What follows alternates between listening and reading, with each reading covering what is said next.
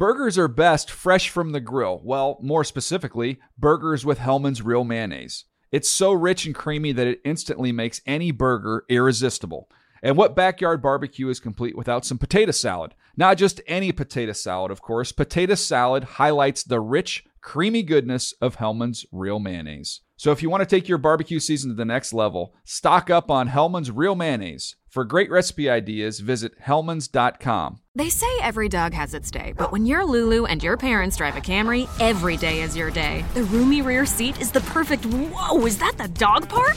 Backseat besties, it's a Camry vibe. The all-new, all-hybrid Camry. Toyota, let's go places. When you buy Kroger brand products, you feel like you're winning. That's because they offer proven quality at lower than low prices.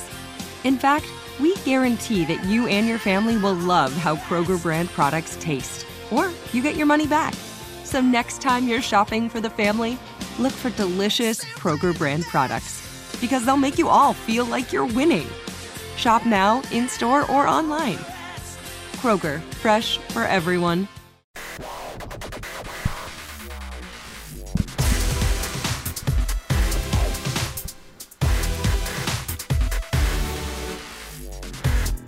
Fantasy freaks and geeks, what's up? We welcome you into the NFL Fantasy Live podcast. James Coe here with you, joined alongside by your usual cast of characters. We got West Virginia's finest. We got the wide receiver prognosticator. We got Matt Harmon. What's up? Hey, man. How you doing, pal? I'm good. How about you? I'm good. We're back in the big studio here. So yeah, it's nice. It's always nice to be back in the studio. Right.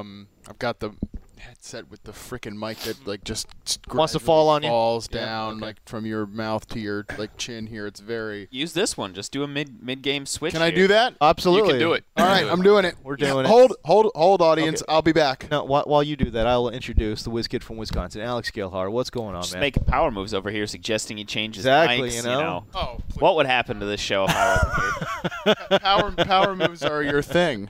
You are the overlord. That's Oh, back. wow. I'm back on the other mic. Oh, They good. tried- Perfect. They tried to silence me, but It's like you I never will not left. be- Okay. I will not be silent. Atta baby. There you go. We have the franchise, Matt Franciscovich here as well. What's up, man? I am currently in the second stage of grief, which is anger. Really? So Yes. you're constantly in the second stage of I was grief, going to no? say, it's hard Is to that tell what the you're telling me? difference. That's not a lie, right? Okay, that's No. But there's an actual reason yes. today What's Yes. the first stage? because What is the first stage? denial. Denial. Yeah. No, I'm I think past you're that. Yeah, I think you're mixing up your steps. I'm looking online right now. Are you? Wow. I'm looking at the He was words. getting You pit. went- He That was is getting literally pissed. in your face. Denial, anger, bargaining, Yeah. depression, and acceptance. I'm kind of excited for you to get to the bargaining phase. I don't know what I'll be bargaining for. Yeah, Well, that'll be franchise at like Delirious on Thursday at like 4:30 before he leaves for the week, and is like on the playoff calculator. Like, guys, they can still get a first round bye. It's actually if all this happens. And if you look at it, in some ways, it was not a bad loss for them. It actually, you could say it helps. And then he'll call us on Saturday, in mid-depression. I'm tilting. Yeah. Oh boy. This Ooh. is great. This is absolutely great. It was a rough Sunday. We are, of course, talking about Pittsburgh's loss yes. to the New We are. England Patriots. Yes. With Steelers superfan here, Matt Franchise. We have producer Chris in the building. What's up? Good morning, guys. Hey, I we feel can like- hear your voice today. Hey, I know. It's not like Thursday. I know. That was awkward.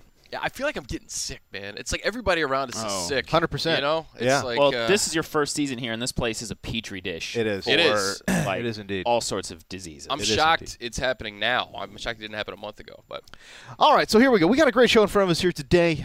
We shall talk about some of the notable games from the weekend. We'll talk about your top performers. Man, Cam Newton came up big. Talk about his performance there. And then it was just at wide receiver. Why do we do this? Why do we even analyze fantasy when you take a look at your top performers at the wide receiver position? Just out of nowhere, dudes like Keelan Cole, Tavares King, some character named Jaden Mickens had 2 touchdowns. What? I don't understand. We'll talk about Todd Gurley's big game. Talk about some of the disappointments. What in the hell happened in Seattle, bro? Just craziness there. We'll talk about Devin Funchess now that Greg Olsen is back. Do we have concerns for those folks who are in their championship rounds? Is Devin Funchess taking a step back with Greg Olsen back in the fold for Carolina? We'll get to most damn games as well. And, of course, we'll close out your show with a round of Daily Daps. But let's start your show as we always do with your top fantasy headlines. News. I like turtles. All right, let's talk in Pittsburgh. Antonio Brown. We should figure out a new drop for that. Yeah, we've got to do something. We have to figure something out in week 16? The bit. There's going to be news in the offseason. That's how this organization works. All right. But, like, whether it's just some sort of sound, some sort of chime, but our enthusiasm for the bit of just saying news has dropped considerably. Significantly. I haven't contributed one single time. I got to be honest with you guys and with the listeners. Yeah. I haven't contributed to that or the. Oh, we've noticed. Oh yeah. Yeah. Well, I just wanted to come out. Trust me. And say it. We've got a running tally of how many times you've not contributed. Yes. Well, it's all of them. I think we should probably. It's neck and neck with how many times you've dapped yourself. Yes. At the end of show. It's very high numbers. It doesn't make any sense. It's high numbers. Right. And we looked at them. We looked right at the numbers. Sorry, let's get back to the news now. All right. Antonio Brown. Partially torn calf muscle. Calf. Oh, man. Out for the rest of the regular season. The team is hopeful to have him back for the postseason. I mean, this is terrible news if you drafted Antonio Brown in the first round of your fantasy draft. He's been such a beast the last He's been an MVP. Whole year. No, he's been the MVP. And then I think he's your fantasy MVP. He gets the Texans. The Steelers have the Texans, who's like one of the worst secondaries in the league in week 16. They're about to get lit up. Oh, yeah, fire Antonio Brown up. I mean, every Jag went off. Devastating. Against Houston. I mean, rando guys. Yes. Jaden McKeelan Cole. What was Antonio Brown about to do to Houston? I mean, he was about to just light him up. Destroy him. Probably like 75 yards at a touchdown because they would have been up 28-0 right into the second quarter. Oh, it sucks, man. And if you started him yesterday, he went out in the first quarter, so you only got 2 or 3 points out of him. I'm in a championship of a 14-team league somehow, some way. And again, keep in mind it's 14 teams. Somehow, some way, I am in the championship game now with Antonio Brown getting hurt. I had Odell Beckham in this league as well. Lost him. I had not Jerick McKinnon. The guy Jerick McKinnon replaced. Dalvin Cook. Dalvin Cook. Oh my God, that seems like ages ago. Yeah. Lost to this roster as well. I don't know how I'm there, but I'm anticipating fully to lose in the championship round now that Antonio Brown is gone. Yeah, what were we about to play? Darkness. Hello, Darkness, my old friend. It was just an ad. Oh. Haven't you ever heard of autoplay videos? They kind of populate our entire industry. No, yes, I understand. I thought you were about to play Darkness, my old friend. No, that would probably be like 7 copyright infringements, and this entire podcast would be shut down. But speaking of shut down and injured players, like this is why fantasy football. We spend so much. Like the draft is such a big event. We spend so much time talking about it, and like. You post your team on Twitter and people give you hell for, what a terrible looking team. Or, oh, man, you look so stacked. You're balanced at every position. Yeah. Who cares? Like, by the end of the road, if you make it that far, your team looks drastically different. Yeah. You got to, like, get guys who are – you got to get lucky with injuries, number one. Number two, I mean, like Antonio Brown, never a big injury guy. Like, he's always the safest player to take it number one because he's not a running back or whatever. Yeah, he's super tough, super durable, blah, blah, blah. He's going down at a crucial point. Like, James, like you said, you got to make the right waiver wire pickups. Like, give me a break. And we need to learn collectively to divorce ourselves from draft pick status earlier in the season. Because far too often people hold on to guys that are like, this is my second-round pick. I can't trade him. I can't get rid of Amari Cooper. He's my second-round pick. I can't bench Jordy Nelson even though he hasn't had 40 yards in 17 straight weeks. Yeah, well, good luck. Have fun losing. Yeah. Well, yeah, that's pretty much the lesson. No, it's true. Definitely true. We just get attached. It's tough because we make so much of it. I think it's just a very big emotional. I would love to write a piece in the offseason about like all of the emotional mistakes that we make as fans. Be a great idea. You should do a Twitter thread of that instead. They have the new functionality, so you can read the thread easier. Cool. Just what we needed. We needed to give jackasses more ways to bloviate online. Yeah, get a blog. They're free. For those that don't know, Harmon hates Twitter threads. I like 3 tweets at the max. Okay. But when people start going on these long, like 17 tweet threads, especially now that we have 280 characters. Yeah. Oh, that's which is just another, post an article. Right. Yeah, you're right. WordPress.com. Here's some free advertising for you, WordPress. Your blogs are free. Weebly, they've got free blogs. You got free blogs all over. Well, I was internet. just gonna. You know what I've done before is I've written a long post on Facebook and then sent the Facebook link onto my Twitter. Less insufferable. Definitely less insufferable. I mean, if you don't want to read it, you don't have to. No. Right. But just you don't have to click on the link. Should we get back to news? Yes. I think it all kind of great ties though. into each other. All right. Rex Burkhead. I'm not going to even make suggestions for replacing Antonio Brown. Look, if you're still alive, you're in championship week. Well. I would imagine you still got, you have somebody on your bench or you know who to pick up. I mean, the waiver wire is not really that active. No, a couple guys who might be available, though, is Mike Wallace has a great matchup, and he has been heating up lately. Marquise Goodwin, he's looking like a freaking stud with Jimmy Garoppolo under center. If he's on your waiver wire, please pick him. He's a great guy to go pick. Just out of sheer, just do it. You know what I mean? Like, but he's got the Jags. I know, but you're not even going to play him. But who cares? I'm just saying. I wish I had played him last week or yesterday over Devin Funchess. He had 20 points in PPR, bro. I know, because I've seen it on my bench. Oh, I see. Okay, I didn't know if you were in PPR league or not. It's the Fantasy Live League. Rank destroyed me. It wouldn't have mattered. Yeah, no, it wouldn't have mattered. It would have made me feel a little bit better. His team is stacked. Yeah, his team's been good all year. It's kind of right that he wins or has a championship match. Burkhead leaving sucked, though. I don't know the severity of his knee injury yet, but at least he got a touchdown first. NBC Sports Boston says the Patriots hope to get Rex Burkhead back for the playoffs. Yeah. Whatever that means. So it sounds like he's gone. I feel like James White got injured. I don't know if he came back or not, but I thought he made a couple plays late, so I'm not. I mean, if Burkhead misses time, we might see Gillislee get activated again. You never know. You are correct. Adam Levitan says it seems likely that Mike Gillislee will be active in place of Rex Burkhead. Interesting. He's back. Cool. Interesting. So he can they'll just lean on Dion Lewis. Yeah, it's going to be Dion Lewis all day long, man. I would imagine some combination of Dion Lewis and James White. Yeah. I guess. Yeah. Bolden back in your life. Oh, boy. Yeah, but Mike Gillislee hasn't done anything since week 1. He hasn't been active. Yeah, I mean. For like God, do you remember those victory laps people were taking in week 1? He scored 3 touchdowns in week 1. Feels like an eternity ago. Yeah. Oh, my God. That was fun. It does, yeah. So, again, Rex Burkhead left that game early. I mean, he scored a touchdown and then, got injured in that game against the Steelers. Left it, and apparently he will be done, or reportedly anyways, done for the rest of the regular season. Sounds like assuredly he's going to be gone for Week 16. So, sucks. If you were relying on him for championship week, oh boy, he had been scoring touchdowns. How many left touchdowns and right. does he have? He had outrageous. Like quite a few. I think he had He's got 6 at least. 6 or 7 in his last 5 or 6 games. It's outrageous how many touchdowns this guy has. He was so clutch. He was my RB2 in my most important league. Insane, man. I had him and Bell, and I was like, "This is great. Here's just locked in 40 points." You know what I mean? Two of them. Yeah, it was amazing. It's nuts. Can't wait for people to tell you just avoid Patriots running backs at all cost next year. Yeah, which is so funny because the last month, literally, it's been a month that we've gotten good production from both Dion Lewis and Rex Burkhead. That's what's crazy. Oh, I mean, you can't predict the backfield. Okay, but I mean, we've gotten good production for a month now. I mean, come on, let's let that storyline go. Kelvin Benjamin says he's got a torn meniscus in his knee. He's going to have surgery in the offseason. He's going to try to play out the rest of the regular season. I don't know why. Well, I guess they're in contention, yeah. Okay.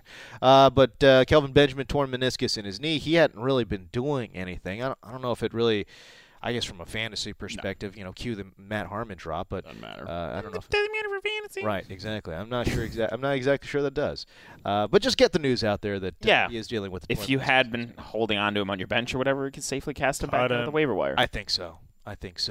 Can we talk about Jordy Nelson?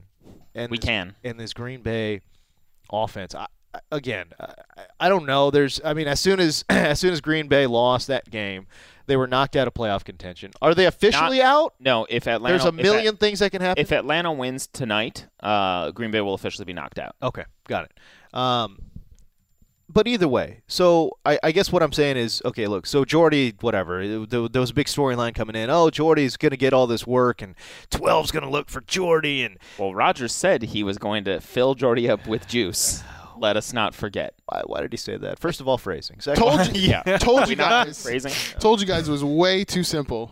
It was way, I didn't have any educated reason for saying it. It was way too simple to be like, well, Jordy Nelson is back because Aaron Rodgers is back. It never works that way. You realize you were 8 inches from having that prediction blow up in your face if Rodgers doesn't underthrow him and he catches that touchdown? It's so brutal. Happen. Did it happen?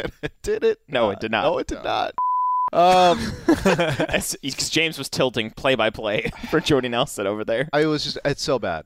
It was so close. It was there. It was lay it out there. It was 6 too. Lay it out there. It was the classic Jordy Nelson deep touchdown. You know what I'm saying? Gets behind the defense. See ya. Runs right in. Oh man, that's brutal. But no, immediately after the loss, though, there was a lot of speculation that what are they going to do with Aaron Rodgers? I haven't seen anything online today, but we probably won't find out until tomorrow. Yeah, I think if even then, But there's some speculation that he could get shut down for the rest of the regular season too. And quite frankly, I don't know. As a Packers fan, what do you think? I mean, shut his ass down. That's what I'm saying. If you're knocked out of the playoff contention, there's no reason, right? There's zero reason. You let Brett Hundley come back in, get some more reps. Right. You sit Aaron Rodgers down. You're not going to the playoffs. You protect him for next year. Yeah. Thought we were done with the Brett Hundley thing. Oh, he's coming back. He back, baby. Well, unless the Bucs pull off the upset tonight. Oh, for the love of God. I mean, even if they do, though, there's got to be a lot of different things that happen. Well, yeah, the Packers, it becomes one of those years where they need 18 different things to go to the playoffs, and those have worked out in the past for Packer privilege. Yeah, Packer. Listen, if the Bucs pull off the upset tonight, the privilege is alive. Can we talk about what year was it? I'm going to try and find this. Okay, while you're finding that, Matt Harmon, can you relay the story from yesterday? I was thoroughly entertained by you guys' interaction. Oh, yeah. During this Carolina. Oh, yeah. It's the Carolina Panthers. Yes. Harmon's favorite team. Favorite team. God, come on. Taking on the Green Bay Packers. Gelhar's I thought it was the Rams. I thought it was your Rams. It is my. Oh, right. That's what he wants you to think. It is my Rams. That's what he wants you to think. Exactly. So as a professional in this operation, you're reporting the facts. Meanwhile, these guys are just. Oh, when the Panthers beat the Patriots back in week 5 or 6 or whenever that was, you were on board. Yeah, you were on board. Back on board. So I don't understand. It's an interesting. Every time Aaron Rodgers made a play, you got very upset. No, very upset. But the thing is, one, it's an interesting time in Panthers football right now, to say the least. To say the least. To say the very, very least. Okay. But my point here is, I was not upset because Aaron Rodgers was, taking it to the Panthers. It could have been any team. It was just the privilege here. Coming from this, this guy had the audacity to utter the words, "I'm so tilted because Aaron Rodgers is back. I'm so tilted because my Hall of Fame godlike quarterback is back on the I was center." worried about his health. What a shame. Okay. And then when he dropped the touchdown to Randall Cobb, was it that touchdown? It was. Yeah. That was gave him the lead before the half. I just and he immediately he said, looked great on that one. I immediately said, Panthers are going to lose this game, and obviously that didn't happen. No, you said that when he scored to Richard Rod. They were down. 15. Oh no, yes, I'm sorry. He threw a touchdown to Richard Rodgers. Then there were 2. That's what I was confusing. Who caught the touchdown? 2 plus minutes left. The Panthers still were up 7. The Packers had to get a stop, and he goes, "Panthers are going to lose this." They had a chance. Well, the Packers got the onside kick. Yeah, everything was going to script in terms of disaster for the Panthers and privilege for the Packers. It all seemed like it was going to set up right. But yeah, the fact that it's the Panthers, I mean, I could care less about. Right. Could have been any team. Right.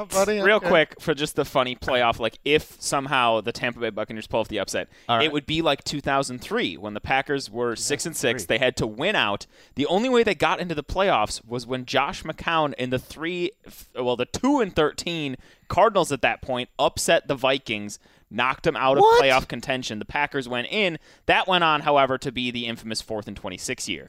because the Packers snuck into the playoffs, but they were a way better team than the record, and people were like, oh, this is Team of Destiny. They're going to go on to win the Super Bowl or go to the Super Bowl. Oh, the boy. Eagles knocked them out. No, that was like national media consensus was like, Yeah. oh, this is it. This is Brett Favre getting back there, Team of Destiny. Then they lost on the 4th and 26th Is that Freddie play. Mitchell? Fred X? Yes, it was. Fred X. It was Fred X. That was in the thanking my hands post game. I believe so. Was yes. it? That was that one. That was that Yeah. one? Oh, man.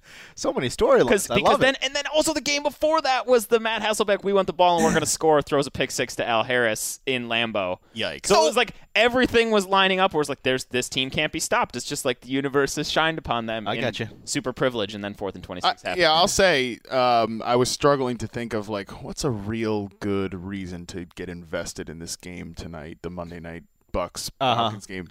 But look, as much as I hate Packer privilege, I will be rooting for the Bucks to pull off the upset and keep the Packers in the mix. Oh, I see what you're saying. Look, man, I just need 20 points from Julio Jones. That's all I'm watching for. So I don't know. No, I think for fantasy and for just overall entertainment value, it would be much better if the Packers remain in the mix a little while longer. We continue to see Aaron Rodgers. He continues to.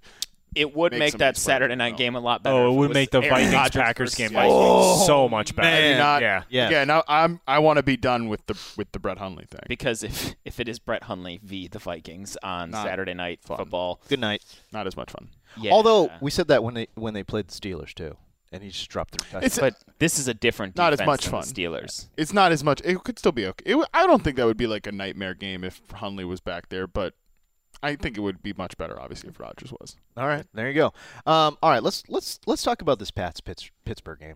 Okay, what do we want to talk about? I'm gonna leave the room for this conversation. I'm gonna go off the reservation here for a second. Oh boy, but I've thought about this greatly, right? And everyone says, oh well, he was going down. We're talking about this the infamous catch from Jesse James, where he scored the touchdown and they somehow overruled it. Gifting the Patriots yet again another victory, which is, God, talk about privilege. Yeah, no, that's real privilege. That's you know what I mean? Heavy privilege stuff. That's why they call it the throne of ease on the ATN podcast. The Patriots are also the team that Austin Seferian-Jenkins got that touchdown called back on earlier in the season that the Jets almost won the game on. Shocking. Yes, I know. But I was ruminating on this overnight, and it's obviously spent way too much time thinking about this. But so Jesse James has the ball, and everyone says, oh well, he's going down to the ground, so he needs to complete the catch. The ball must survive the ground. But I guess my point is, and maybe it's because I'm married to a lawyer, but how do we define making a football move? Right? If you caught the ball with two hands and just stood there for a split second, and then dove for a first down marker. Oh, he caught the ball. Is diving for the first down a football move? I would say yes, it is. Here's the thing about the rule, James. It sucks. It's stupid. But let me go on. It penalizes players for trying to make extra plays. It's dumb. It was gonna be my anti-DAP. I was gonna rail. I'm just gonna try and save it because I've got a lot bottled up. But I was gonna rail against the stupid NFL rules that reared their ugly head today. But sorry, keep. But here's my point.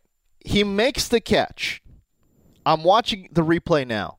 And again, everyone says, "Oh, by rule, it was ruled correctly." Let me argue against that. I'm just saying, I think he catches the ball, and then he makes a football move. He clearly caught it. He makes a football move with that lunge, diving for the end zone. That's the football move. He has 2 feet and a knee hit the ground. And when he dives for the end zone, that's the football move. So, therefore, I'm just saying, I think it's not that clear that by rule it was ruled correctly. And let me also just say this. They ruled it a touchdown. So there has to be enough evidence for you to overturn that call. To me, there's just no way. Not only am I saying he made a football move, okay? I'm also saying there's at least a chance that he got his hand or at least a finger underneath the ball. There's at least a chance. I'm not saying it happened, but I'm saying there's at least enough of a question mark there that I don't see how you overturn this. How do you do it? How do you overturn a call? Again, if they had ruled this not a catch and they had to have significant evidence to overturn not a catch, I'm okay with that too. I'm completely okay with that. But they ruled it a catch and a touchdown. I know. I'm aware. Unbelievable. I'm completely. All I'm saying. The rule, I don't think the football move rule is in play because he didn't survive the ground. Is the rule? So that, again, but is the rule that they're using. And everyone has hit me online, and I've seen this nowhere. Right, the fact that everyone's saying yes.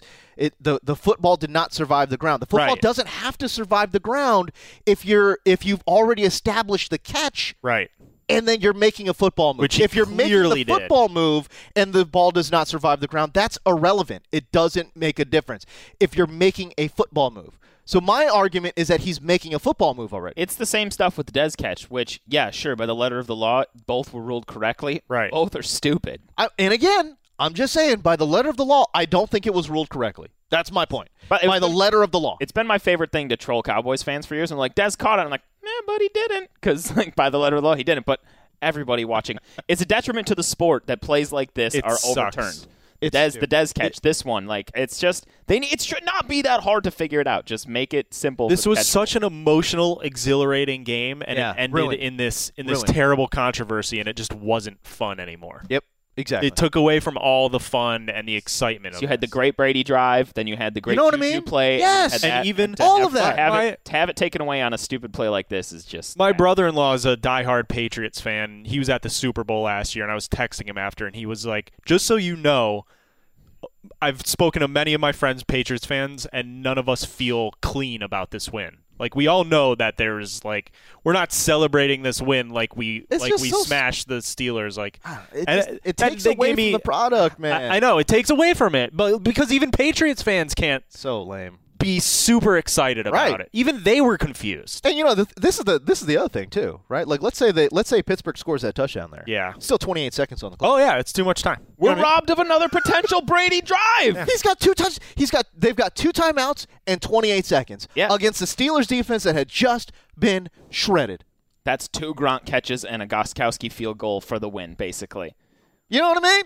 Gronk was unbelievable. Unbelievable. Man. So yeah, it's a stupid role. I know it's not. Look, I know it's not for fantasy, but that is the overriding storyline in football today. Whatever, man. Fantasy's almost over. Big Ben got robbed of a touchdown. I was going to make the point too. You were like, I'm going to go off the reservation. I wanted to be like, we haven't been on the reservation the entire show. That's a good point. That's a good point. I don't have. That was very therapeutic for me. Good. Thank you, James. As long as you feel better. Yeah, that's all that matters. Right? I don't really have much more to add on that because I guess I've just accepted the dystopian reality which we exist in here with the catch rule. But I will say it did bring a ironic smile to my face watching Al Riveron explain this ruling. My God, he literally starts the video off with, "As you can see, Roethlisberger completes a pass to Jesse James." Like, oh man, even you slipped up now and said that. It's like, bro, come on. Oh man, so brutal. Pretty bad. Absolutely crap. What I just want to do is every time somebody's trying to explain one of these catch rules, I just want to do the bit from How I Met Your Mother where Ted's going to Barney, just Barney, come on. Yeah. Come on. It's like, as you can see, he completed a pass. Come on. But Al. Come on, buddy. What are you doing? No, come on. What are you doing? As he's going to the ground. No.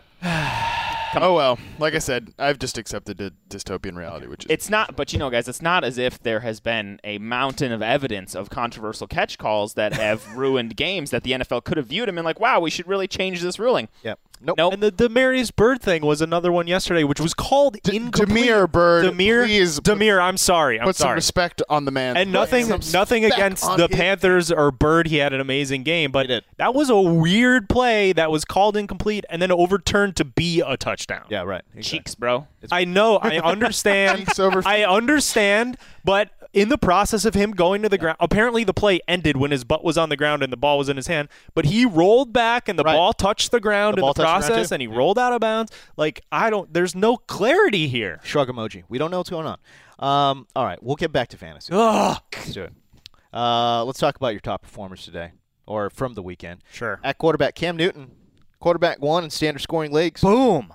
242 yards, 4 touchdowns, 58 rushing yards as well. Pretty good. Not surprising when you looked what teams had done to the Packers of late. Yes, exactly right. Deshaun Kaiser's only his second multi-passing touchdown game came against the Packers. Crazy. Wonder what Cam's going to do. What's Cam going to do? The hilarious thing, too, is that Cam was gonna averaging 168 passing yards per game over his last 8 before this one came in against the Packers. Is that right? Yeah. He was averaging less than 200 passing yards a game? Just go look at his game logs, James. He only had one game, and it was, I think, that game against the Dolphins on Monday night where he looked godly, where he had for over 200. Through the air, yeah. They went right at the middle area of the Packers defense too. McCaffrey had four catches in the first quarter. Early on. He had 60 yards in the opening 60 drive. yards and a touchdown. They had no answer went for him. 20 yards, 4 yards, 9 yards, and then that 7-yard touchdown where Cam Newton said, watch this, which is a pretty baller moment. That was, oh my God. Well, it was just so fun, too. And I liked in Patra's write-up this morning, Kevin Patra from ATN, talking about just how it was such a cool little window into the play-by-play chess match of a football game, which makes it so fascinating. Love that stuff. Because, Matthews and the defense were, had read the formation, had seen the play a bunch, and were like, this is what it is. And the Panthers had self-scouted and been like, we're getting too predictable on this. So then, and Cam just being Cam is like, oh, yeah. Right. You watching film? You've been watching film, huh? Watch this. And then he throws it. Knowing he had him. It was so great because it went from the Packers thinking they knew they had the play to Cam being like, oh, no, we got you. Amazing. Really cool. This is an encouraging game for McCaffrey, too. I mean, at least 3 of his catches came on third down. He was really heavily featured as a rushing player and a receiver. Hopefully we see more of that going forward. It was a great matchup for him against the Packers, but also Greg Olsen right up the middle of that defense too, and Damiere Byrd 2 touchdowns. Damiere Byrd. You called it. You did. You said Damiere Byrd Day. You tweeted that out in the morning. That worked out a lot better than when I basically did the same thing with Corey Grant, right. Jaguars running back a few weeks ago. He was a few weeks late. Yeah, he scored again. But I mean, I did the same thing. Sometimes, Sunday morning, you get that feeling. You haven't put a take out there, but you've done some of the research, and you're like, oh yeah, Damiere Byrd had 23% of the team targets last week, caught all 5. Sure. Packers give up big passing production. I like all the requisite is you haven't put a take out there yet. No, I mean you gotta get if you got a take and you feel does the world know I exist if I have not ushered a take? No, I just mean at that specific thing. I didn't talk about Byrd on the podcast, didn't really write him up anywhere, That's but true. Did play him in a couple of spots yesterday, and I was like, I should probably put this out there for the people too. And they got a couple people responded I played him literally just because of this tweet. Love it. And he scored 2 touchdowns. Boom. Good stuff. I love it. But like I said, tried to do the same thing a couple weeks ago with Corey Grant when Fournette was out, and that didn't work. So, one for 2. Hey, sometimes that happens. Eli Manning versus Philadelphia. Where the hell did this come from? 434 passing yards for Eli Manning. 3 touchdowns and an interception. That's unbelievable. Nick Foles against a terrible New York Giants defense, 237 passing yards. Not that great, but 4 touchdowns. Hello. Sign me up. Brock Osweiler. Yes, sir. Brock Osweiler versus Indianapolis. 194. He had less than 200 passing yards, but he cracked the top 5 because he had 3 passing touchdowns. And a rushing touchdown. Rushing. I think he had 2 he passing. 2 passing. He rushed for 1. Right. The first one. Hierman and Cody Latimer. Jeff Heuerman. That helps no one game of the year. Ghosts of Broncos sleepers past. You obviously did not tune into the Jacksonville Jaguars game where it was literally an absolute bevy of guys I literally did not know existed in this football universe. Tommy Bohannon and Mickens weren't even in our fantasy game on it. Tommy Bohannon wasn't in the game? Amazing. Couldn't find him. Neither was Mickens. Well, I mean, the Mickens thing doesn't surprise. I don't know how many people had Mickens. He had 1 career catch coming in. That's what game, I'm saying. I believe. Amazing. I tell you, I had D.D. Westbrook. That didn't help. That didn't really help. A lot. What happened to him? The D.D. Westbrook tilt was out of this world because so many people started him, and I know a lot of people that we follow had him in DFS lineups because they were Bortles and Westbrook, right? Do this stack, and then Jacksonville Jaguars scored 40-some odd points. Yeah, oh my God, D's gonna get work. And Marquise Lee went out in the game. Yes, thank you. Exactly. Injured. Yeah, Dede got it was Keelan Cole. He did get a long pass interference play, and that's a good point too. And I made this point I think in one of the articles I wrote last week. It's hard to say. I think it was in the deep dive that as much as everybody was getting excited about Dede Westbrook, and rightfully so, like Keelan Cole was getting like similar snap rates, similar air yard usage. Yeah. His targets just bumped up from like he had 3 for 3, like catching all 3 of his targets the last 2 games. Coming into this, had scored 2 touchdowns in that span, but then his targets bumped up to 9. You see the results, hits more big plays. And look, this comes back to sometimes when the quarterback is just in fuego like this. He's on fire. Everybody gets bumped up. He's on fire. And it can just be one guy this week and one guy the next. And unfortunately, not unfortunately, but unbelievably, that quarterback's Blake Bortles right now. How about Jadeveon Clowney postgame asked about the performance there, and he said that Blake Bortles is still trash. Yeah, I love that. I don't even trash. Like, doesn't matter if it's right or not. It don't matter. Just yeah. all like say it. Whatever. He's trash. Yeah. These guys aren't paid for like accurate takes. They're paid to win games, and if that helps you keep an edge, keep the edge. Love it, man. Let's talk about your top performers at wide receiver. Keelan Cole versus Houston, 7 of 9. 186 through the air and a touchdown. Sterling Shepard versus Philadelphia. Very good defense. Saw 16 targets in this one. Caught 11 of them for 139 and a touchdown. One was a long catch and run. That was very impressive to see. Tavares King, his wide receiver mate, man. He had 70 yards and 2 touchdowns. Where the hell did that come from? I don't know. And then Jaden Mickens. Again, I don't know who this character is. I didn't even bother to Google his name. He is a former Raiders practice squad receiver. 61 yards and 2 touchdowns. I know nothing of Jaden Mickens. And again, Keelan Cole, Tavares King, Jaden Mickens. Why do we analyze fantasy football? Pretty incredible stuff. This is craziness. Come on. Nobody saw this coming. There is always... This is absurd. Marcus and I were tweeting about this a little bit earlier in the day, but there's always, every year almost, it feels, 1 week during the fantasy playoffs that is just like the that helps no one week to end all that helps no one weeks. This was it. This is it. Brock Osweiler was a top 5 quarterback. He didn't even start the game. I don't know if we've mentioned that at any point. But he didn't even start the game. You've got all these guys. It's amazing. C.J. Anderson out of nowhere goes for $158. Amazing. I mean, you're always at wide receiver. You're always going to have some rando guys pop up. Of course. If you look through the rest of like the wide receiver ones so far, you got Crabtree up there. You got Rashard Matthews, Michael Thomas, Tyreek Hill, Damiere Byrd, obvious stud, Randall Cobb, DeAndre Hopkins, Cody Latimer. Mixed bag of guys that you'd expect, and a bunch of just like, so many that you would not. Right up at the top, like the multi-touchdown guys, the 130-plus yard players. I mean, Sterling Shepard, though, he's definitely somebody that I think has got to be on the breakout, full breakout radar next year. Because I mean, when he's been healthy, he's been awesome. Yeah. When he's not like, and he got removed from the injury report this week. Right. I mean, he'd been dealing with migraines, which is a little bit of a scary injury because could pop up at any time. Yeah. You know what I mean? Anytime. As we remember with Percy Harvin. That's right. Yes. That's exactly right. At the running back position, Todd Gurley went God mode. Yeah, sorry. He's the fantasy MVP. Brown was he and Brown were right next to each other heading into this game. But even if Brown had finished the game, Gurley going into Seattle and thumping them for 186 yards and 4 touchdowns. Yeah. Stop the fight. That's over. He's the fantasy MVP. Yeah, he's been amazing, man. And I will say, like, Gurley is a player that I think just epitomizes like the volume over everything thing, because I mean I think Todd Gurley's good at football, but here's the thing, it didn't matter that he was good at football last year. But coming into this year, I did projections for the first time, and he was a guy that just consistently popped up as like a top 8, top 7 running back no matter what format you did, and that was again projecting the Rams offense to be like pretty bad. But nobody else is going to get the ball there, but I never drafted Gurley once, despite that, because I was like, I don't trust the Rams, blah, blah, blah. This was back when I was still a questioning fan. Now I'm all in. but that was a mistake, because I just continued to look at that, be like, he pops up every time as a guy that's going to get 1,000 yards. He's probably going to threaten for 8 to 10 touchdowns at the minimum, even if this offense sucks. What's he at right now, 13? I think he's at like 15. Yeah, he's way more than that. I mean, so it's just like that's something that I'm going to just try to 17. 17. If I just counted correctly. Holy hell. Just try to learn from for next year. Unbelievable. Thought you were a lifelong fan, Harmon. lifelong fan since 2017. Well, I said I was a lifelong fan. That was just when I was still a little questioning, like, what's the team going to look like? Now I know. I have clarity. Sounds color me skeptical. For the record, nice callback. For the record, Gurley has one game in single digits in standard scoring all year.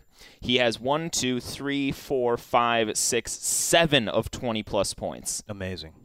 And to go into Seattle, and I know they're banged up. You know what I mean? I know their defense is all kinds of banged up, but to go into Seattle and just obliterate them. Yeah, 17 total touchdowns, 600 receiving yards, nearly 1,200 rushing yards. I think it's one thing to go into the clink and put up a good line. It's one thing to go in anywhere and and steal their soul. But like this one was and it was literally stealing their soul. I mean, the fans were out of there within like a couple minutes after the second half kicked off. You know what I mean? Like halfway through the third quarter, that place was empty. Seahawks Twitter was in existential crisis mode in a matter of minutes. Yeah, it was It was nuts. The one that put that game on ice was his 57-yarder because he had the two little ones and he was crushing them. He was popping them for big runs. But then that one, because that blew the doors off the game too. Yeah. It was just like, good night. Yeah, it was crazy, man. It was nuts. And again, I don't know. I've been up in Seattle many, many times, and I don't know. The fans there, this definitely was not a good look for their fans because, you're getting blown up, but first of all, you've got one of the best comeback players in NFL. Wow. You know what I mean? They were down like 34-0. I get it, but you still want to see some fourth quarter magic maybe. I guess. You know what I mean? I don't know, man. It's not a good look for Seattle fans is what I'm saying. It's because, they're crowing up a storm when they're beating up on the Niners and crowing over this and crowing over that, and then, 12s, that's at James D. Co. on Twitter, saying. at James Go ahead. Eleanor Co. Is this the end of the Seahawks? Like, we got the new guard, Jimmy G, Jared G. Question. You got it's a great question. The Niners are still a bit away. It's the JGs in JGs. the NFC West. That's a trend. Jared Goff, producer Garoppolo, Jimmy Graham. What? He might be gone. Jimmy Graham has -1 yards in the last 2 games, by the way, because he had 0 -1. That's right. Oh my God. Wait, what's Blaine Gabbert's middle hideous. name? What's Blaine Gabbert's? We're going into the danger zone. He's a BG, but what if it's like Blaine Jacob Gabbert or something? Great question. I'm looking it up. It's a good question to ask, Chris. I haven't read it yet, but I know Mike Silver I read it. It's a very good piece. Wrote a piece about that, and they've got a lot of older guys. But I think as long as Russell Wilson is entrenched there, they'll always be. Doug Baldwin's still in his prime. They'll always be in contention. They need a damn running back. For the record, well, no, they need an offensive line. It's Blaine Williamson Gabbert, so he's out. That's the whitest name I've ever heard. Williamson is a middle name. Are you kidding me? Blaine. I mean, Blaine too. It's really Blaine Bill. So it's Blaine Bill Gabbert. BBG. But yeah, it's a good question. And look, if their defense comes back, they still got a couple years left in them. Just how many of those guys are going to be back? Because I think that's the main point. That was the point in Silver's thing. Sherm could be gone. Bennett. Many of their contracts are up, and they're all carrying huge cap numbers, and the Seahawks are right at the cap wall, so they're going to have to make some tough decisions. Yeah. Well, all right. Which might be one of those things to watch, too, depending on what happens this offseason. But the Seahawks have long been a team that we've feared in fantasy and drafted in fantasy. Might be a quick turnaround when we need to adjust those expectations. Like, a lot of people still drafted the Broncos really, really highly this year, even though they lost Wade Phillips, which was a huge deal for that. Oh, well, just don't be the jackass that drafts the defense. Like, just stop. You could be the 8th round or whatever. Yeah, but just no. Don't be the jackass that drafts the defense for the last round. Like, I don't care how good their defense is. Like, even the Jags next year, guarantee. Like, because it just doesn't hold over as much from one year to the other, and not to mention, like, how many times this year did you, or even in years past, you had the Seahawks defense, sometimes you get the Jaguars this year, and it's an unbelievably legendary thing. And I even said a couple days ago that it was really awesome having them in the Fantasy Live League this year because it's I don't have to worry about this. They're going to go out there and they're going to ball. That doesn't carry over as much from one year to the other. Normally, a good defense is just fine. And not to mention, you're going to run into matchups where it's you're sitting there asking yourself, do I really want to play the Seahawks against Aaron Rodgers? That's going to happen all the time. So just don't be that jackass. And you know what you could get in those rounds where you're reaching on defenses earlier? You could get an Adam Thielen. Yeah. A Rex Burkhead. You could get a Rex Burkhead. You could get earlier in the offseason a Kareem Hunt. I thought we had just established that it doesn't matter what you do in the draft. Well, it doesn't, but I'm just saying, just don't waste a pick. Don't waste a pick. By the way, so what you're saying there, and that's why in this league that I'm in, where your moves are capped, that's why I think it's important. And one of the changes that I will be calling for in this offseason, just like I called for 6-4 last offseason, was I think you got to put a cap on moves. I hate that. I understand it in fantasy baseball, but no, I don't think in fantasy football. No, yes, in fantasy football, because it drives up the draft price for quarterbacks. It drives up the price during draft time. Do a fab budget then. Yeah, that's the way to do it. That puts your cap on your moves. Because it doesn't, because you can put in $0 bids all the time. Yes, it can. You say you can't put in $0 bids. You can change that in systems. I have a league where we do that, and I got burned by that a couple times because it was like week 14, and I blew it all trying to get a guy to secure myself for the playoffs.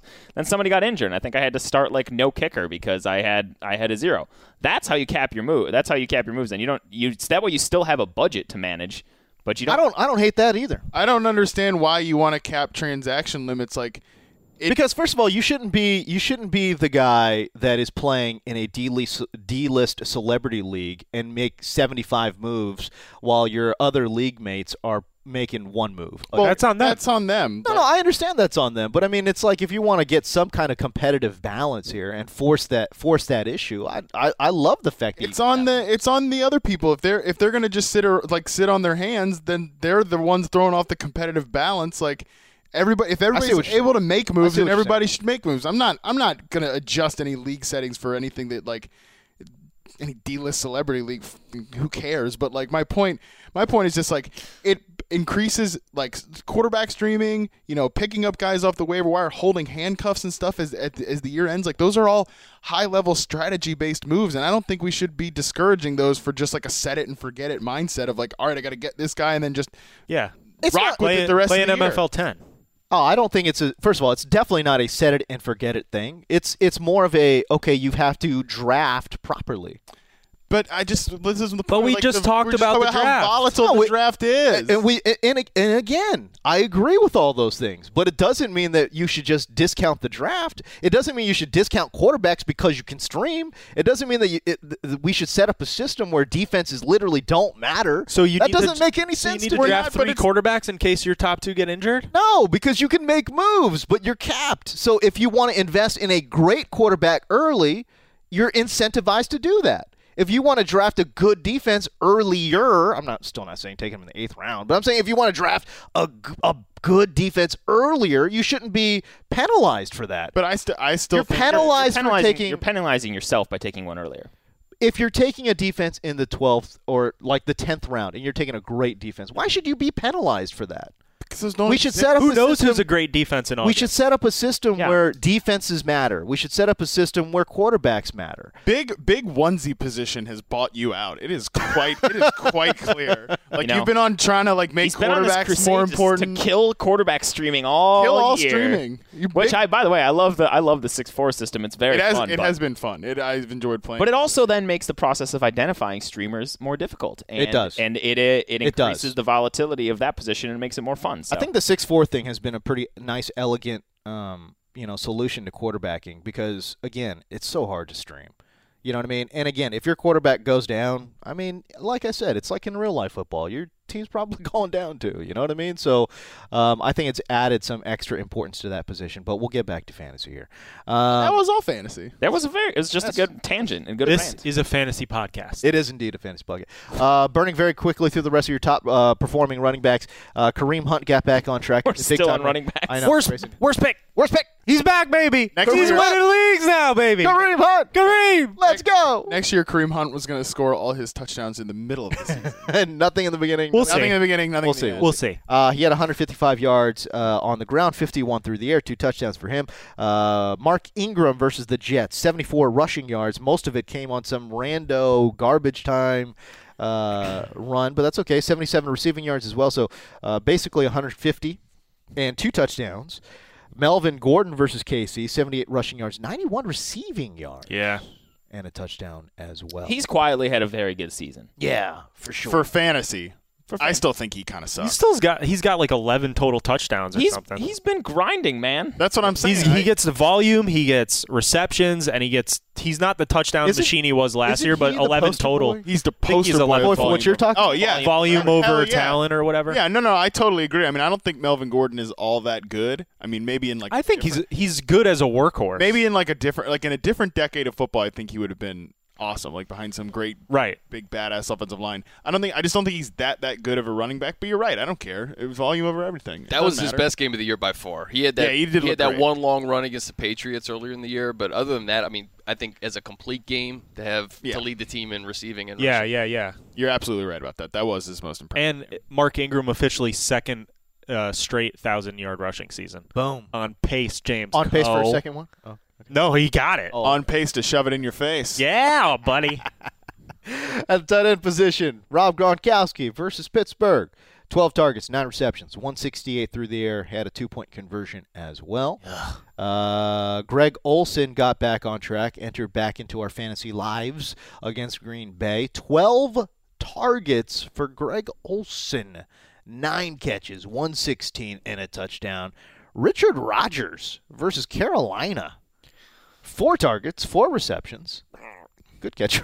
Don't stream him. 77 yards. Do not chase. But Rodgers is back. Ben Watson versus Cleveland, 74 yards and a touchdown there as well. Let's talk about your disappointments. There's going to be a lot of Seahawks on this list, man. Yeah. Russell Wilson versus the Rams, 142 passing and a touchdown and a fumble lost. He was your top-scoring player in all fantasy, top-scoring quarterback, blah, blah, blah, blah. I just also love the irony of everybody tilting last week about, oh, God, he's on the road against the Jags. Can I start him? Should I not? Should I start him? Right. Goes out, puts up 20-plus points. Back at home against a good defense, too, but that had just lost one of their top cornerbacks. You're like, all right, this is good. Yes. I survived Jags week. Russell Wilson carried me to the promised land. Yep. Yeah, no. Pretty rough. Yeah, it's pretty bad. Phillip Rivers versus Kansas City. This one personally hurt me. 27 through the air, a touchdown. And 3 picks. Oh, man. Oh, gross. God, it hurts. It hurts. Against a secondary that had been getting smashed. Just destroyed. I mean, everyone loved Rivers in this spot. Yeah. Everyone did. 2 of the hottest quarterbacks in fantasy right there. Wilson know what and I mean? Rivers just crushing your playoff dreams. Oh, I will say the more I thought about this, like Saturday morning going into the game, I'm like, man, it's tough to, like, you can't really quantify these sort of things, but, like, in Arrowhead on a Saturday night, like, that place was, like, watching that game, that place was lit. Like, that was like a college environment, like, it's true. Like, that's a tough place to play, and just, the Chargers, unfortunately, like, when they get into their spiral mode, anything can happen, and, it was rough. The more I thought about it that morning, I'm like, man, that is a tough spot to play in. Yeah. It was, but, I mean, there was a lot of things that went wrong for LCH in that game, too. You know what I mean? Like, they lost one of their best defenders. Keenan Allen left late. There was obviously some miscommunications there between Rivers and Benjamin. I don't know. It just...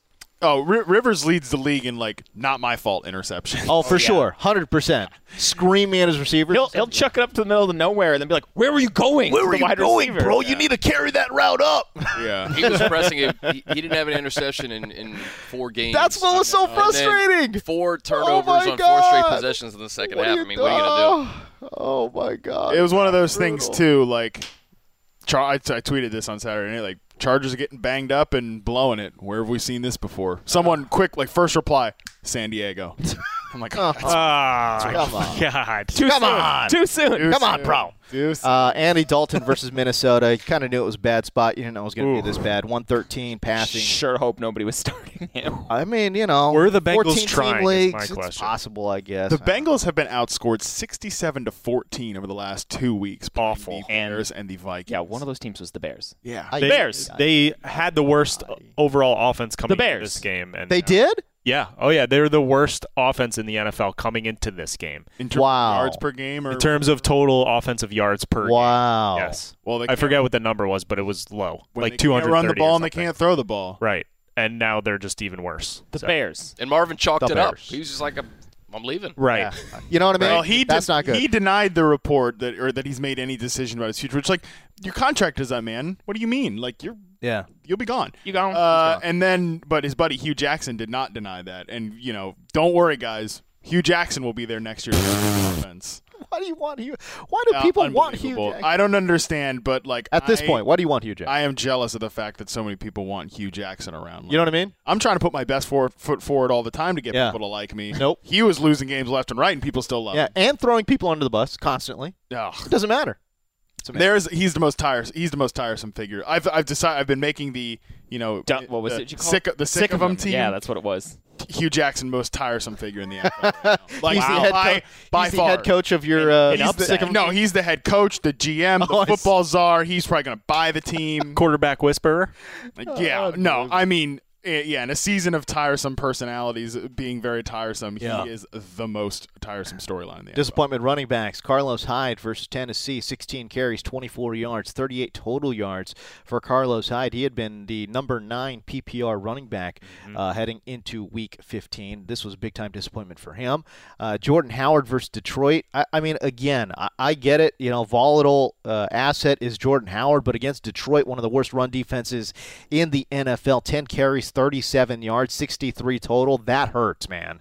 That absolutely hurts. Jamal Williams came crashing back to earth versus Carolina. 10 carries, 30 yards. Aaron Jones actually outrushed Jamal Williams despite being outsnapped and outcarried. But, and again, just Jamal Williams to me seems like that back that needs to get a lot of touches. He does. To be effective. Well, he was with Hundley. I mean, that's what I'm saying. From a pure efficiency, yards per carry perspective, he was under 4 in all but one of those big workload games. So I think you're exactly right. And then those were all with Brett Hundley under center, where nobody was respecting the pass, right? And we're loading up to stop the run. And he was scoring touchdowns. But I'm saying he's still wasn't great on the ground or anything. And he was getting a lot of receptions with Brett Hundley back there too, and I don't think he had one with Rodgers. Yeah, that's interesting.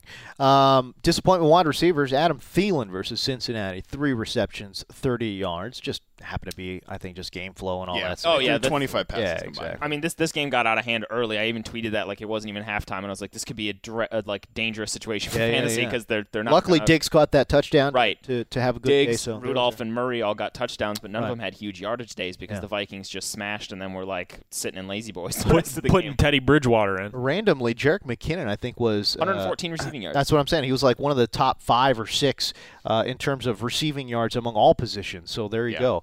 A.J. Green versus Minnesota. Roads closed, I guess. 2 receptions, 30 yards for him. Doug Baldwin versus L.A. 6 yards total for Doug Baldwin. And then Devin Funchess versus Green Bay. Great spot for Devin Funchess. And he had been great coming in. 1 reception, 19 yards. Now, he did briefly leave this game with a shoulder ailment. Literally like a play. But tried to actually come back in the next play, but per safety rules or whatever it was, you actually got to sit that one out, and that's the only play he missed. So, but he did briefly leave that game with a shoulder. If you're wondering, maybe that's the reason why he was iced out of this game. Not really. I think it had a lot more to do with Greg Olsen being back, getting healthier, working and operating in similar parts of the field. And Cam Newton obviously trusts Greg Olsen. You know what I mean? So I also just think this was just matchups, and Carolina knew they didn't need Funchess to beat the Packers, so they didn't target him because Christian McCaffrey and Greg Olsen were bigger mismatches. Greg Olsen is so good at finding those soft spots in the zone, and honest to God, no defense, maybe save the Browns, has softer spots in their zones than Dom Capers is in Green Bay. Right. And that's where Greg Olsen was just crushing them all in the second half, and then there were blown coverages, so he got 30 yards and a touchdown on that play. So yeah, I'm not worried. I'm not panicking about Funchess here. He had 4 targets. It was his lowest since week 1. I mean, he's been pretty steady volume throughout. And yeah, I mean, and Damiere Byrd again, he scored his 2 touchdowns in the red zone, 9 yards and 13 yards, and that's typically where you'd see Funchess operate. So I think that Funchess will be probably fine next week. Okay, there you go. I think we'll have disparate ideas on that. But he's playing the Bucs in Carolina. It's a good spot. It's a great spot, but I mean, Green Bay was equally good. I think they did have Demarius Randall shadow him, who quote unquote shut down Josh Gordon last week. It was that. Yeah, I said quote unquote. Demarius Randall was in good coverage on a couple plays, but there were a few other ones that got away from them. So it wasn't like he was. I think Green Bay's adjusted their cornerbacks a little bit, and like I said, it was just a matchups thing. Like coming into it, I tweeted on last week Tuesday that like if the Panthers were smart, they'd heavily involve Christian McCaffrey. And what do they do in the first drive? Here you go, kid. Go score us a touchdown. Go get it. Tight end disappointments. Jimmy Graham, -1 yards, as Matt Harmon highlighted. He has now -1 yards over his last 2 games because he put in a 0 spot last week.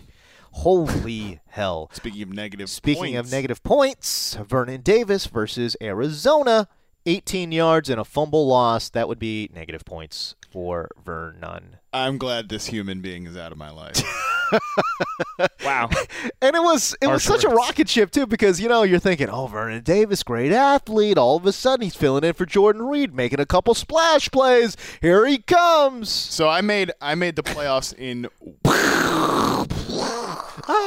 I made the playoffs in one league this year, or the championships in one league this year. It's the league with actually a bunch of Gelhardt's friends where in the draft, speaking of why the draft is stupid, I did the opposite of every instinct I have with fantasy football. I took Rodgers early. We were at the Gulp with you, and you left because we all did the producers-writers draft, and we stayed for one more. So we were a handful of beers in, and we were just like, the hell with it. Yeah, I was like, you know what? I'm going quarterback all strategy early? out the door. Yeah. Took a quarterback early. Okay. Took one wide receiver in the first 6 rounds. Okay. Luckily, that wide receiver was Keenan Allen. Okay. Took a single-digit tight end, which was Jimmy Graham, but goes to show why a lot of things have happened. My point is, this was my last attachment to Vernon Davis in my life. And Sunday morning, I sat there.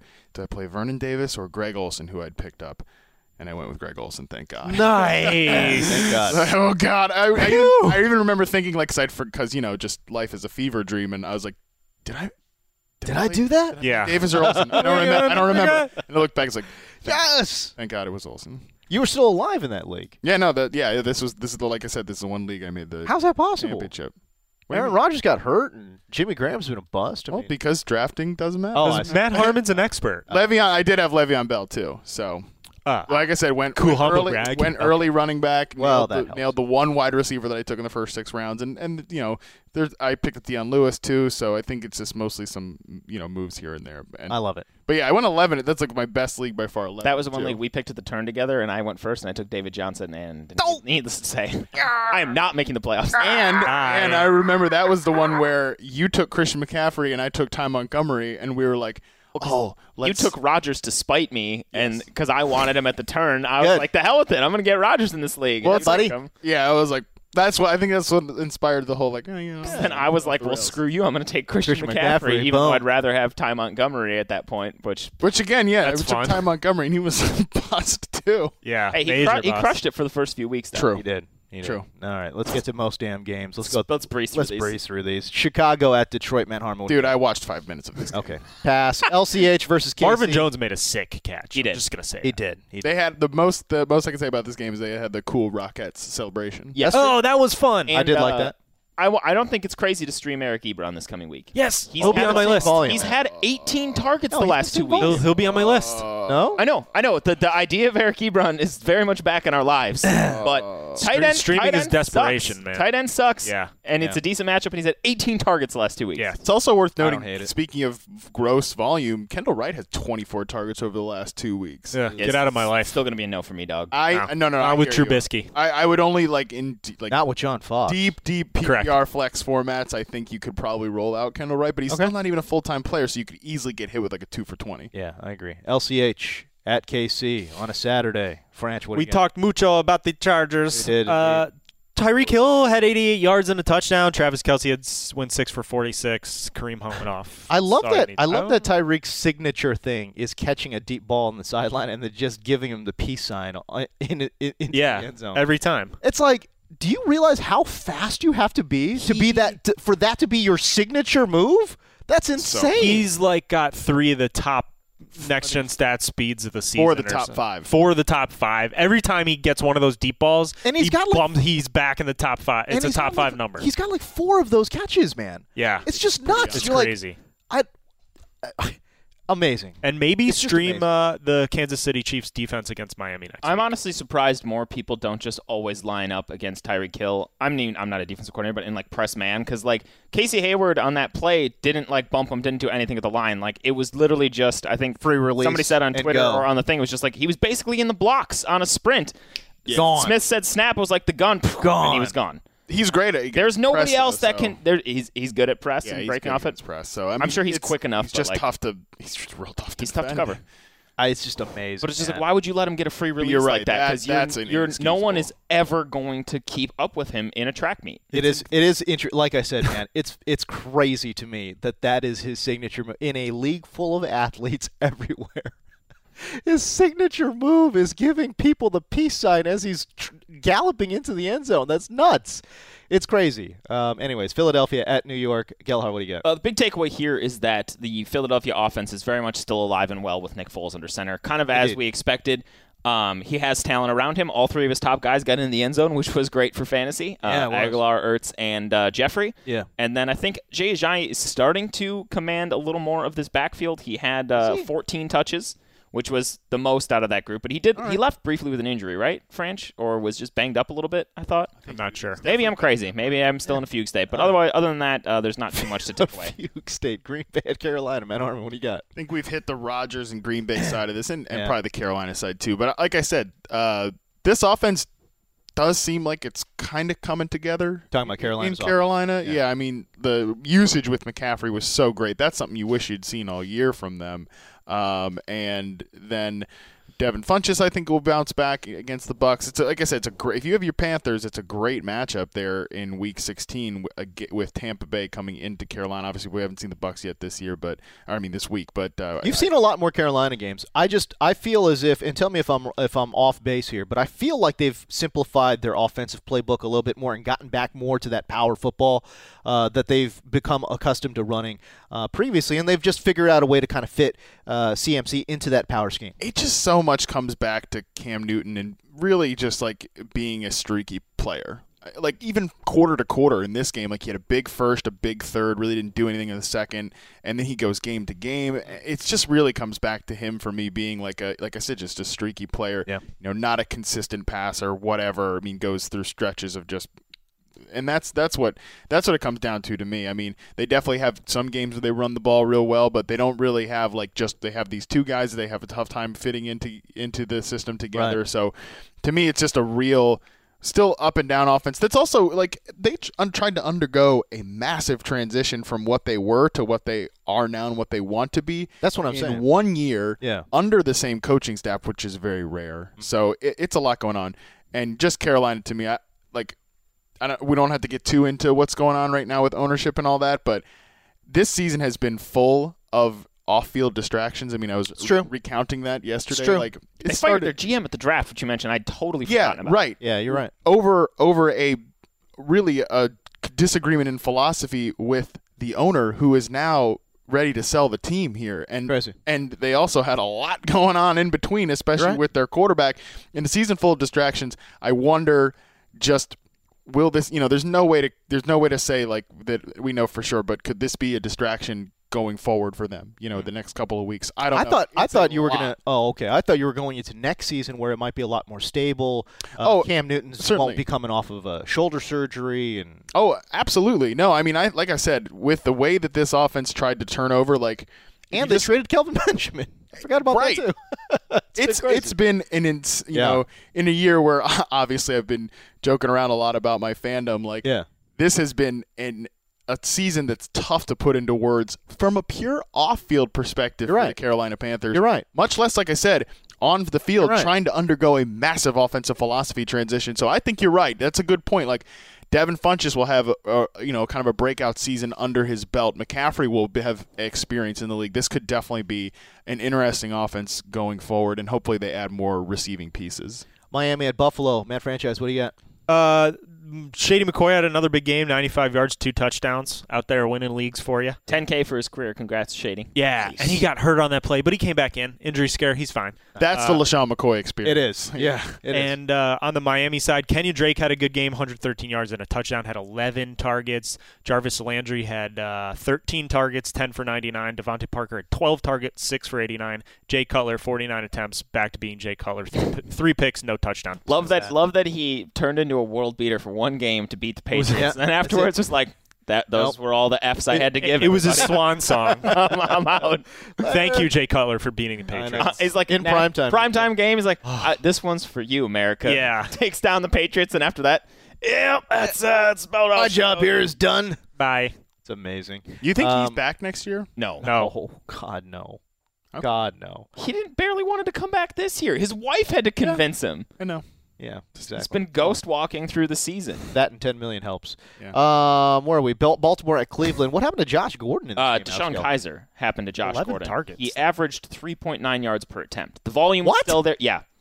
Oh, my God. There was some It was bad. Throws. Red zone interceptions, terrible stuff. James, his line was 20 for 37 for $146.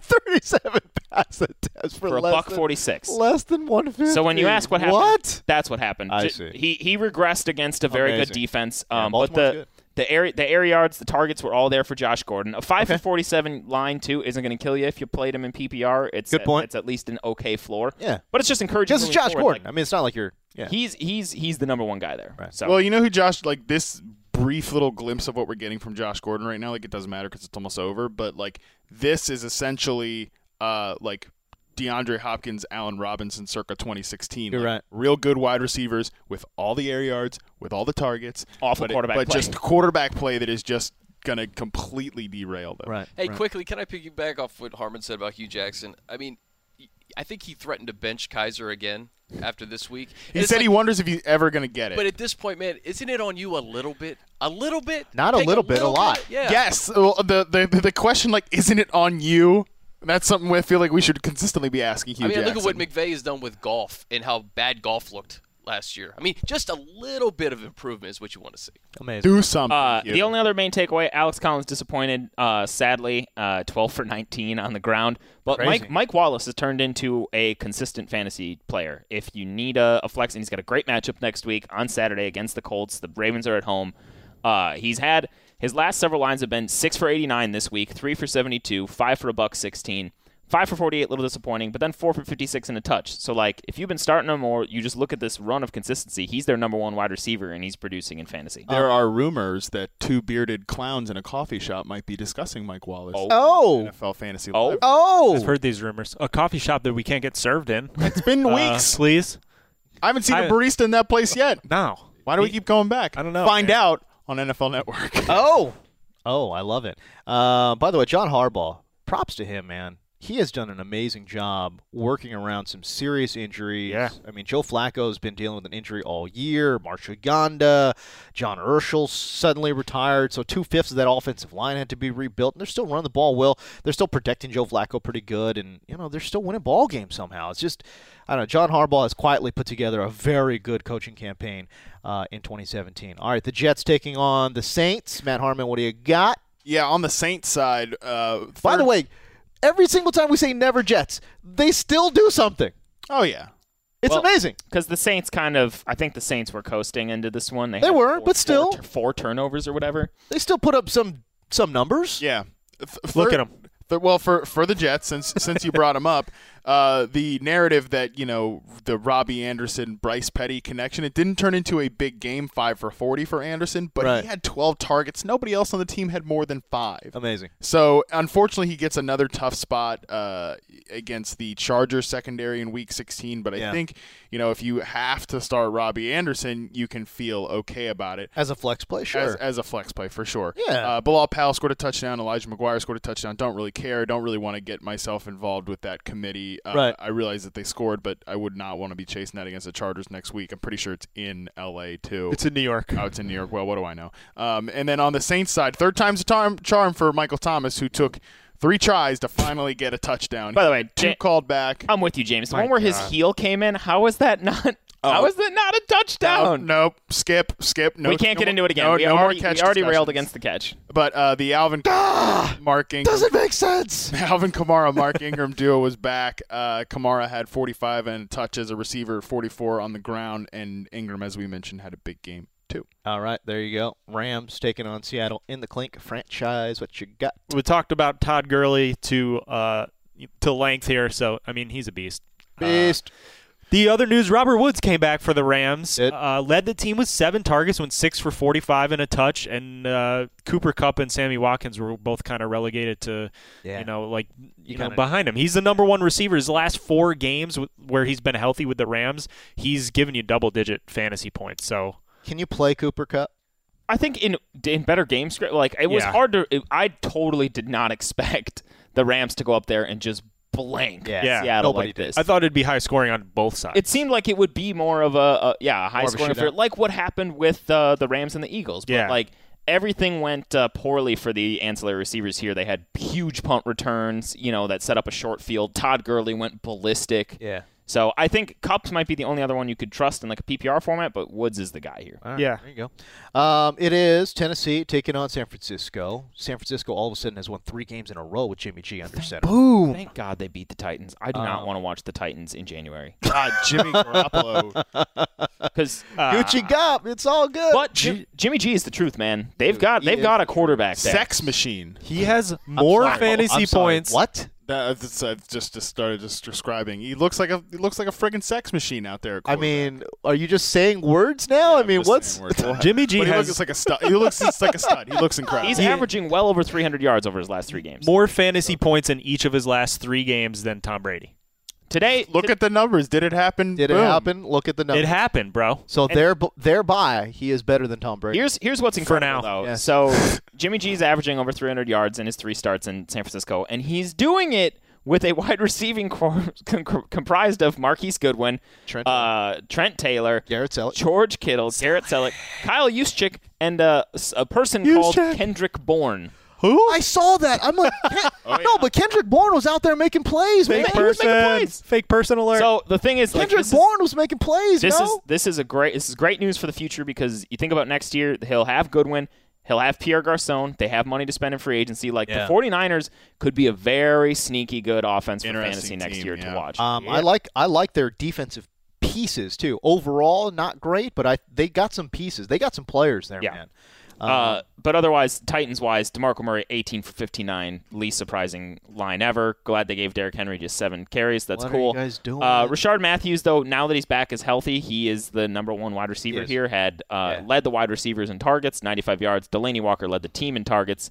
Dropped what should have been another touchdown, but he had 37 for 1, so you're okay if you're take it. Sunday Night Football, Dallas at Oakland. Matt Harmon, what do you got? Brutal loss for Oakland. Pretty boring game between 2 boring teams that are disappointments this year. Although Dallas is alive in the playoff race. They are indeed. Technically.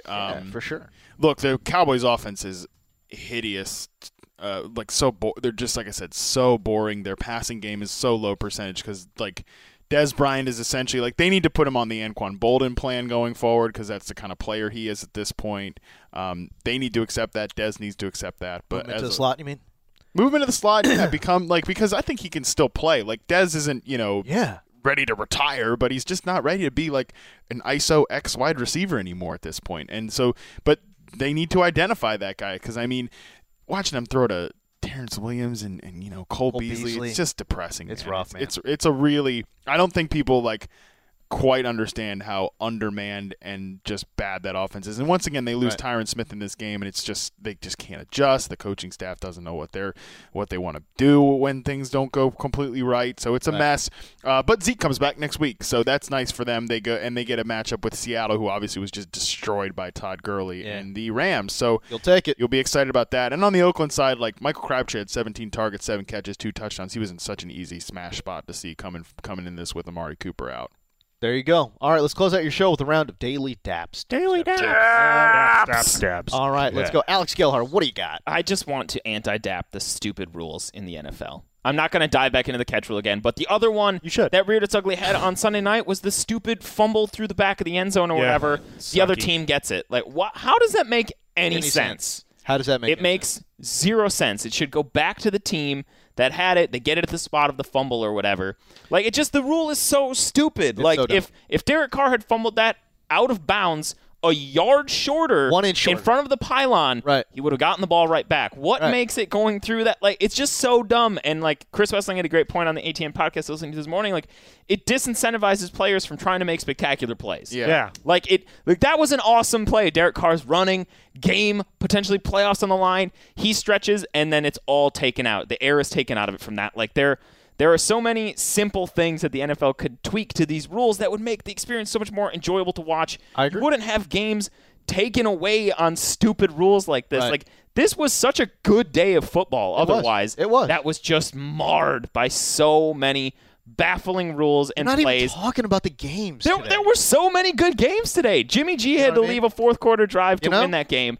The Rams smashed. The Packers had an onside kick, almost came back in Aaron Rodgers' last gasp game against the Panthers. The Steelers and Patriots played one of the games of the year that got ruined on stupid calls. It was like, there was so much good football throughout today that just is not getting discussed because of idiotic calls. And it's like, that's what's hurting the NFL right now. Like, damn it, change the rules. It's not that hard. It's not that hard. And also, hard.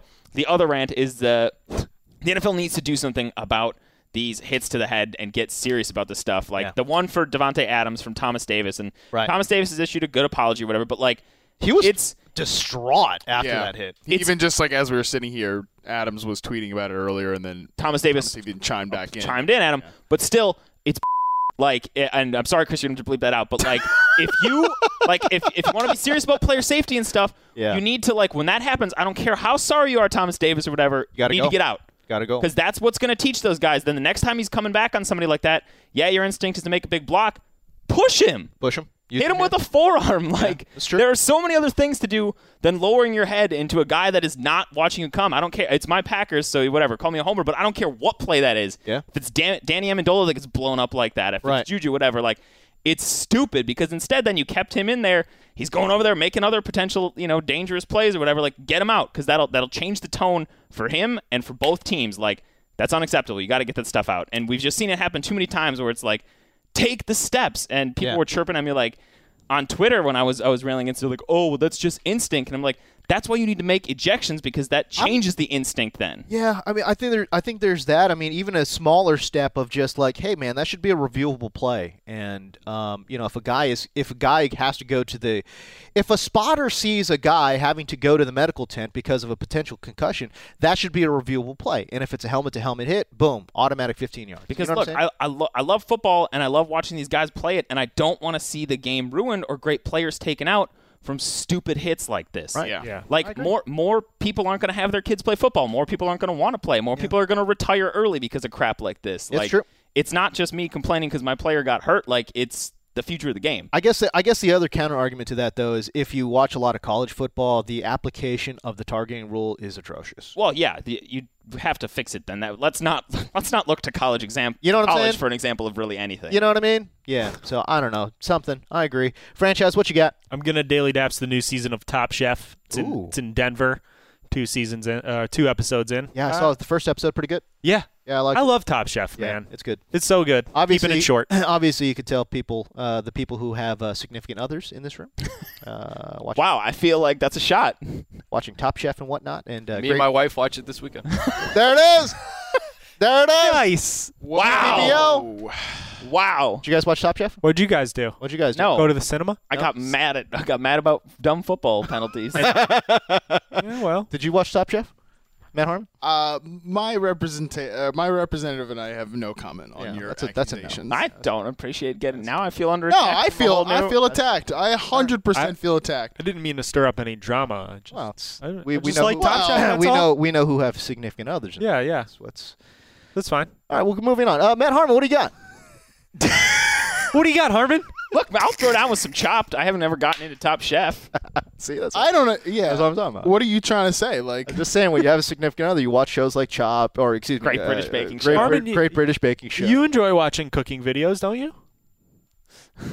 I do enjoy watching cooking videos in my bed alone before I go to sleep. I'm trying to find some common ground here, Harmon. On my phone. Give me an olive branch. Jeez. You know what? I'm just gonna skip. All right, great. After that unfair accusation. You know I'm very sensitive about my love life. It is true, though, by the way. I'm just saying. If you look at the numbers. If you look at the numbers. It's a very serious I love that trend. producer Chris also just chimed in and was like, yeah, that was amazing. It was perfect. That's good. It's just truth. It's truth. I saw it. Can't disagree with the facts. I saw Top Chef with the wife. It's true. Okay, listen. I did this on Thursday. I talked about Macklemore's new album Gemini, which is very, very good. Giving it another full round listen. One of my favorite songs on there is Macklemore featuring Offset from the Migos, and their song Willy Wonka. Now I am woke AF about Willy Wonka. Okay. Because I used to think of Willy Wonka as just this like lovable, crazy character who just doled out candy. Nah, man, he's crazy. Now I realize that Willy Wonka is rich AF.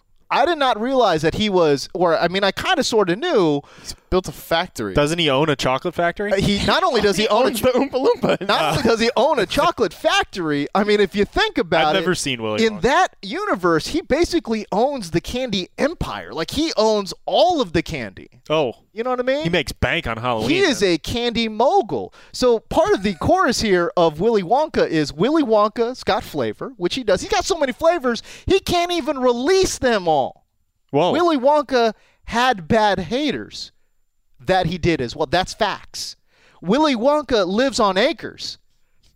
Fact. He lives on many acres. Willy Wonka got a lot of paper. Fact.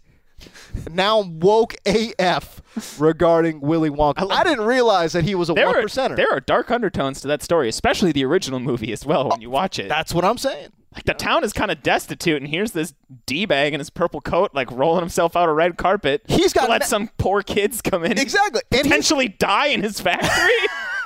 he's got magical creatures waiting on him hand and foot. Controversial. This dude is rich AF, man.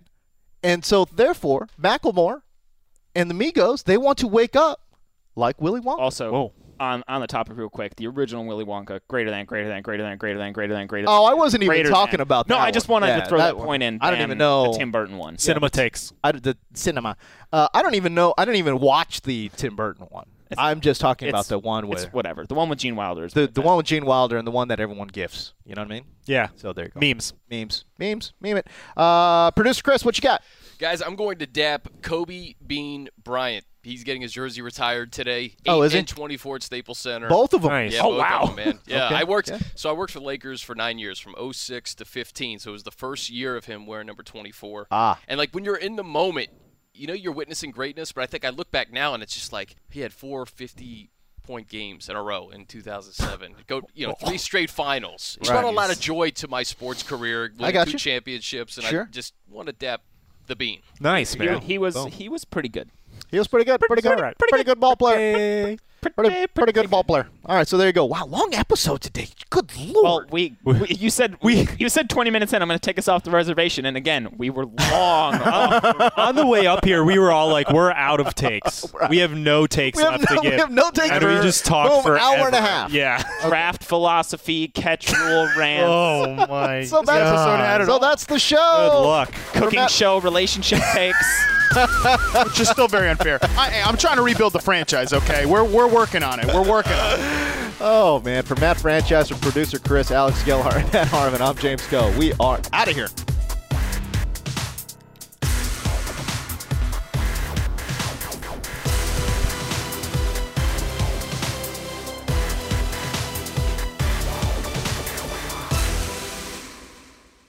You go into your shower feeling tired, but as soon as you reach for the Irish Spring, your day immediately gets better. That crisp, fresh, unmistakable Irish Spring scent zings your brain and awakens your senses.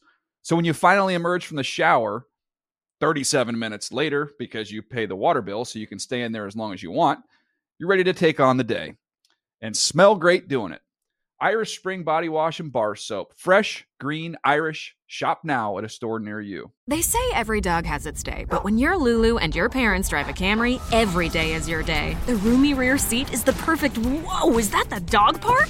Backseat besties, it's a Camry vibe. The all-new, all-hybrid Camry. Toyota, let's go places. Your credit card should match your lifestyle. At Kemba Financial Credit Union, choose a card with benefits that work for you. For a limited time, all cards have 2% cash back on purchases and 0% interest on balance transfers for a year. Apply at Kemba.org. Restrictions apply. Offer ends June 30th, 2024.